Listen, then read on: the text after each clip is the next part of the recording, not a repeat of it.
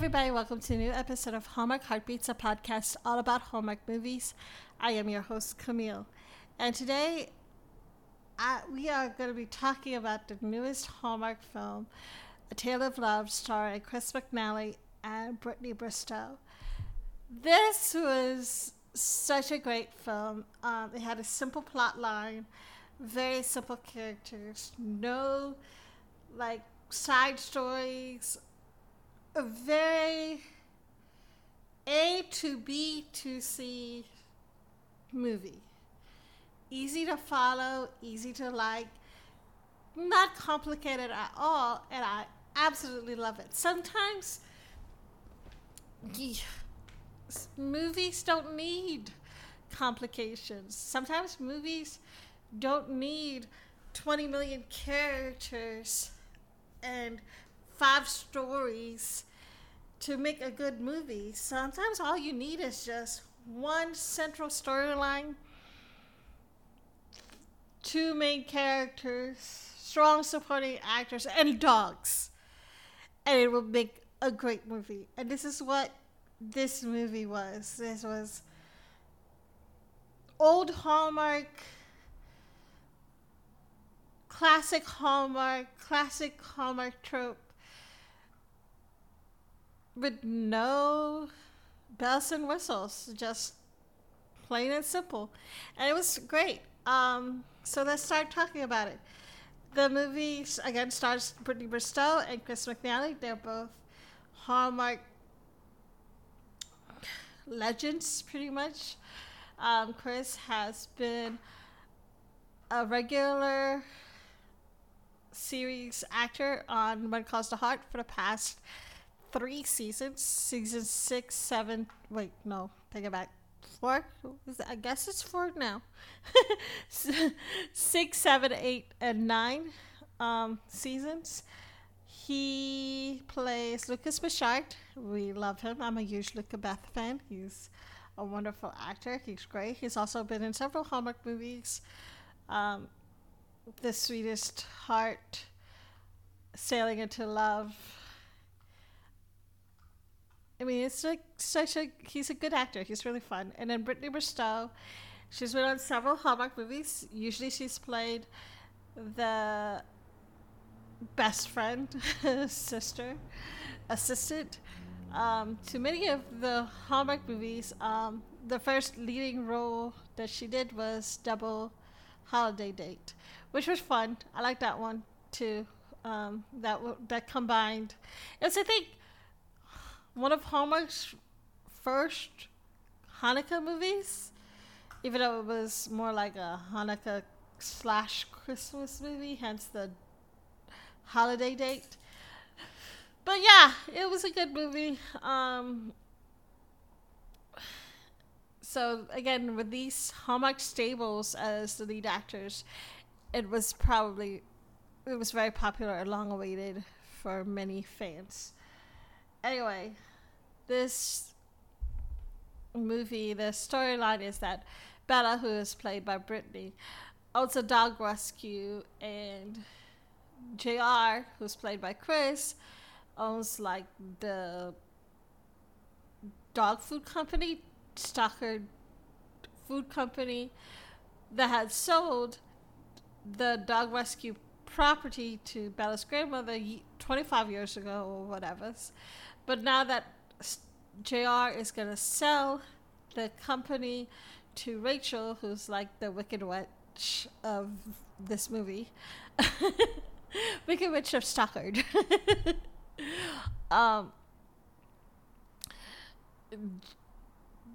Rachel wants the rescue moved out of the property, and poof, be gone to the building, and she wants to tear everything down, etc. So anyway, the thing about it is, well, Grandma Dana, played by Jane, she was like, hey, look, I bought this property from JR's parents. We have paperwork, that says all this.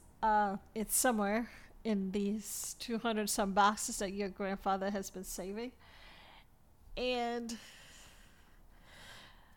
this is all mine, so we're not moving, right? Well, what's hilarious is this movie brought out the Hallmark fans who all of a sudden want Hallmark to be more real, if that makes sense.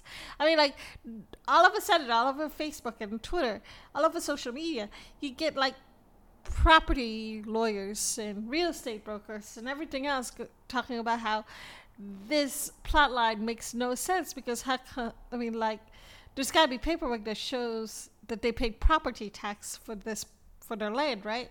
If that's actually their land, 25 years worth of it. And I'm sitting there going, Hallmark is fantasy land, right? Hallmark has been fantasy land for like 30 years since its existence, pretty much.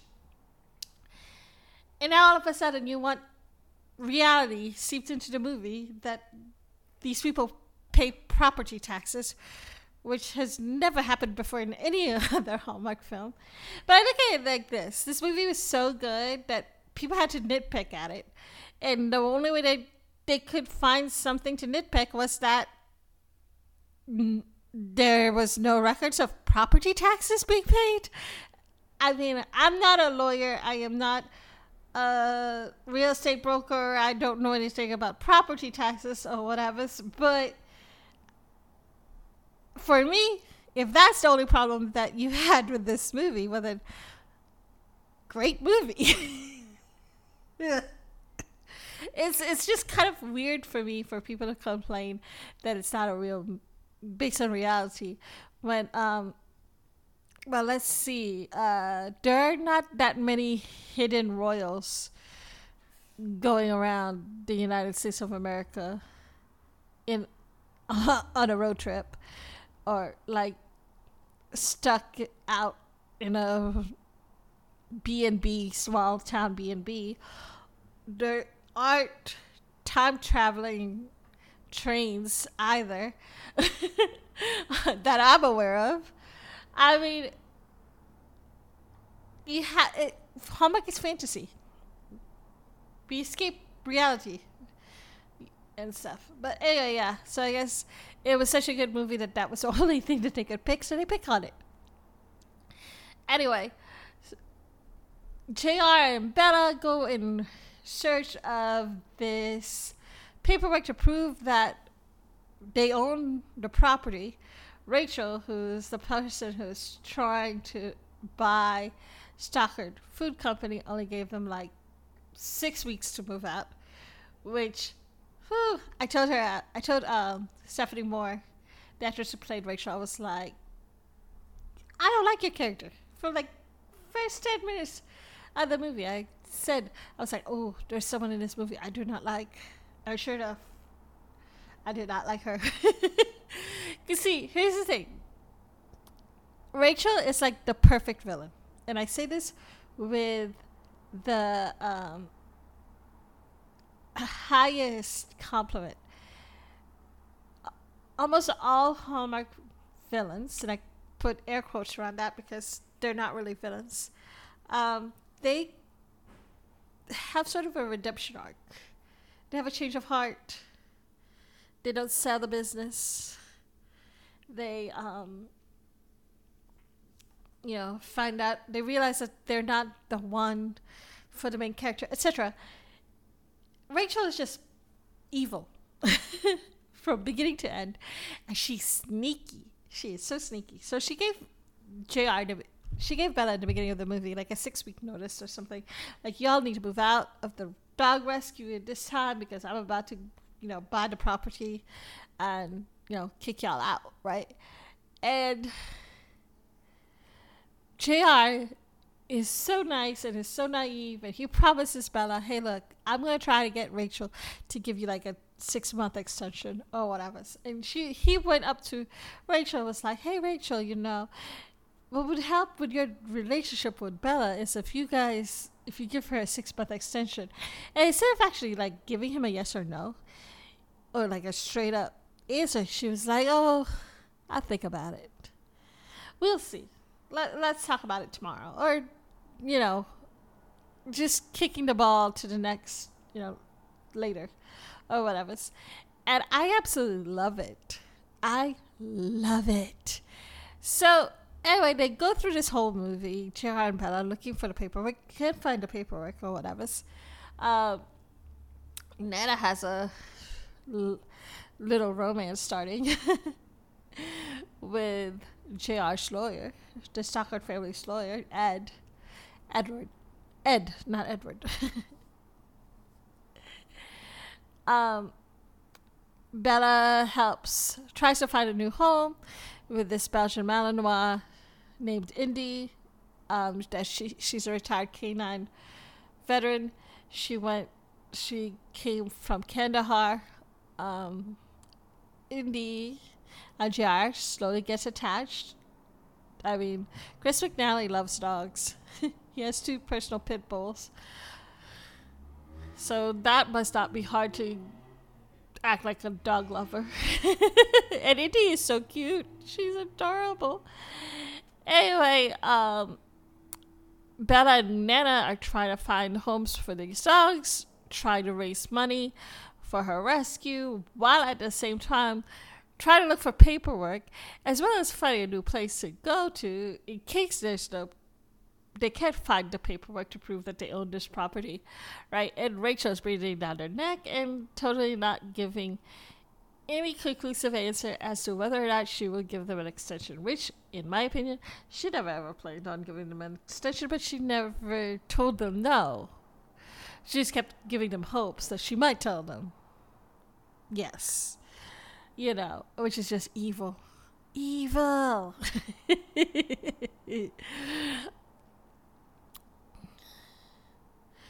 So, just when JR and Bella give up on the paperwork, JR is about to leave, about to be deployed again because he's in the army. He was on leave for a couple of weeks to finish the sale of the Stockard business, dog food business, etc. JR sits on his desk and in his house or whatever, and I guess lifts up some papers that were on his desk or something and flips them over and sees a manila envelope, looks inside it, and bam, there's the property papers that him and Bella have been looking for all throughout the movie. He calls his lawyer, all excited, oh, look what I found, just when Rachel walks in. Rachel hears a phone conversation, hears that JR is getting so excited, and she is a sneaky, sneaky witch. She is sneaky. She goes and finds the manila envelope. First of all, JR, don't leave important papers like that around, because that is just bad. So anyway, Rachel, smart businesswoman, looks at the manila envelope and sees that this is the paperwork that shows that she doesn't own the property with the Bella Rescue. She takes a copy of the paperwork and runs off, right? JR heads to the lawyer's office. I was like, oh, I'm excited that he got the paperwork. And he's going to be the savior, Bella's savior, I guess. And he's like, look, I found the paperwork. And looks in the manila envelope, and there's no paperwork. He's like, oh my God, dude, where is it? Where is it? I had it. And I guess there was another copy or something that Rachel missed, because sure enough, in that envelope, there was another copy, which was Nana's actual copy. Why the Stockards had their copy and Nana's copy, we don't know, but good thing that they did, because Rachel is a witch. Bella's rescue is staying put, etc. Anyway, the end of the movie, Rachel, JR does himself to Rachel. He he switches from active duty to the reserves and stays, you know, in town and adopts Cindy. Okay, so here's the thing: if anyone, for me as a military child, my dad was in the Army for like 24 years. He's retired. If I was to be nitpicky about like Hallmark not being reality or whatever, that's what I would have been nitpicky about. Is the whole like I'm not needed in this active duty war thingamajig. I'm just gonna join the reserves instead, which does not happen. The military does not do that. No military in the world. I mean, at least the United States military doesn't do that. And since they had a U.S. flag in one of the background of the film, I would assume that they were saying that they were in the U.S., even though we know that they were filmed in Canada. But anyway, here's the thing. JR going from active duty to the reserves doesn't just happen like that. I mean, like, that's not normal. It's like, that doesn't happen. If I was to be nitpicky, I would have totally skipped over the whole property taxes thing and been like, what U.S. military branch is he in, and how do I join? How could my dad not have joined? But yeah. This movie, I have to give it like 4 stars. I love this movie. This movie was hilarious from beginning to end. Like, again, it was simple. It was not complicated. There were no side storylines. Every storyline was centered around getting this Bella rescue saved, right? I loved it. Bella and JR had a lot of chemistry. It was cute. Like, when I loved all their little mini dates that were not really dates, but they were dates, you know. Like, when, I guess, my favorite part was when Bella and JR were like preparing for the TV interview that Bella was going to do. And they did like mock interview questions kind of thing. I thought that was so cute. It was adorable. It was sweet. I loved it. The dogs were 100% perfect. There was nothing wrong with it. There was great diversity in the movie. They had a disabled character. They had a gay couple. They had a Hispanic character in the movie. It was wonderful. It was great. They also had a love story, you know, with an older couple, Nana and Ed. And again, nothing complicated. But for me, my favorite character in the whole film was Rachel. She was just, I'm sorry, she was like in the movie for a total of, I don't know, maybe 15 or 20 minutes. But the whole time that she was on screen, you can't like take your eyes off of her. You can't. She's the most memorable character in the film. I remember when I was on Twitter after the movie aired, there were like 20 or 30 tweets that I could find anyway. That was all about Rachel. Rachel being mean, Rachel being a witch, Rachel. Someone said that they wanted to tar and feather her and drag her off. I mean, I had told the actress, Stephanie Mitchell, I said to her, like, you might need to hire bodyguards. You might need to, you know, get Hallmark to hire you some bodyguards after this movie airs. And she was like, am I really that bad? I didn't want to say it, but yeah, your character was that evil, in my opinion. Anyway, the interview with Stephanie Moore will come out later this week. We talk about like her role as Rachel, her favorite Disney villain character, and some behind the scenes stories about the film. When I first saw it last week as part of like preparation for my interview with Brittany, I was just enamored with this woman. I was like, I don't know what it means But I say that the villain is my favorite character, but she's my favorite character.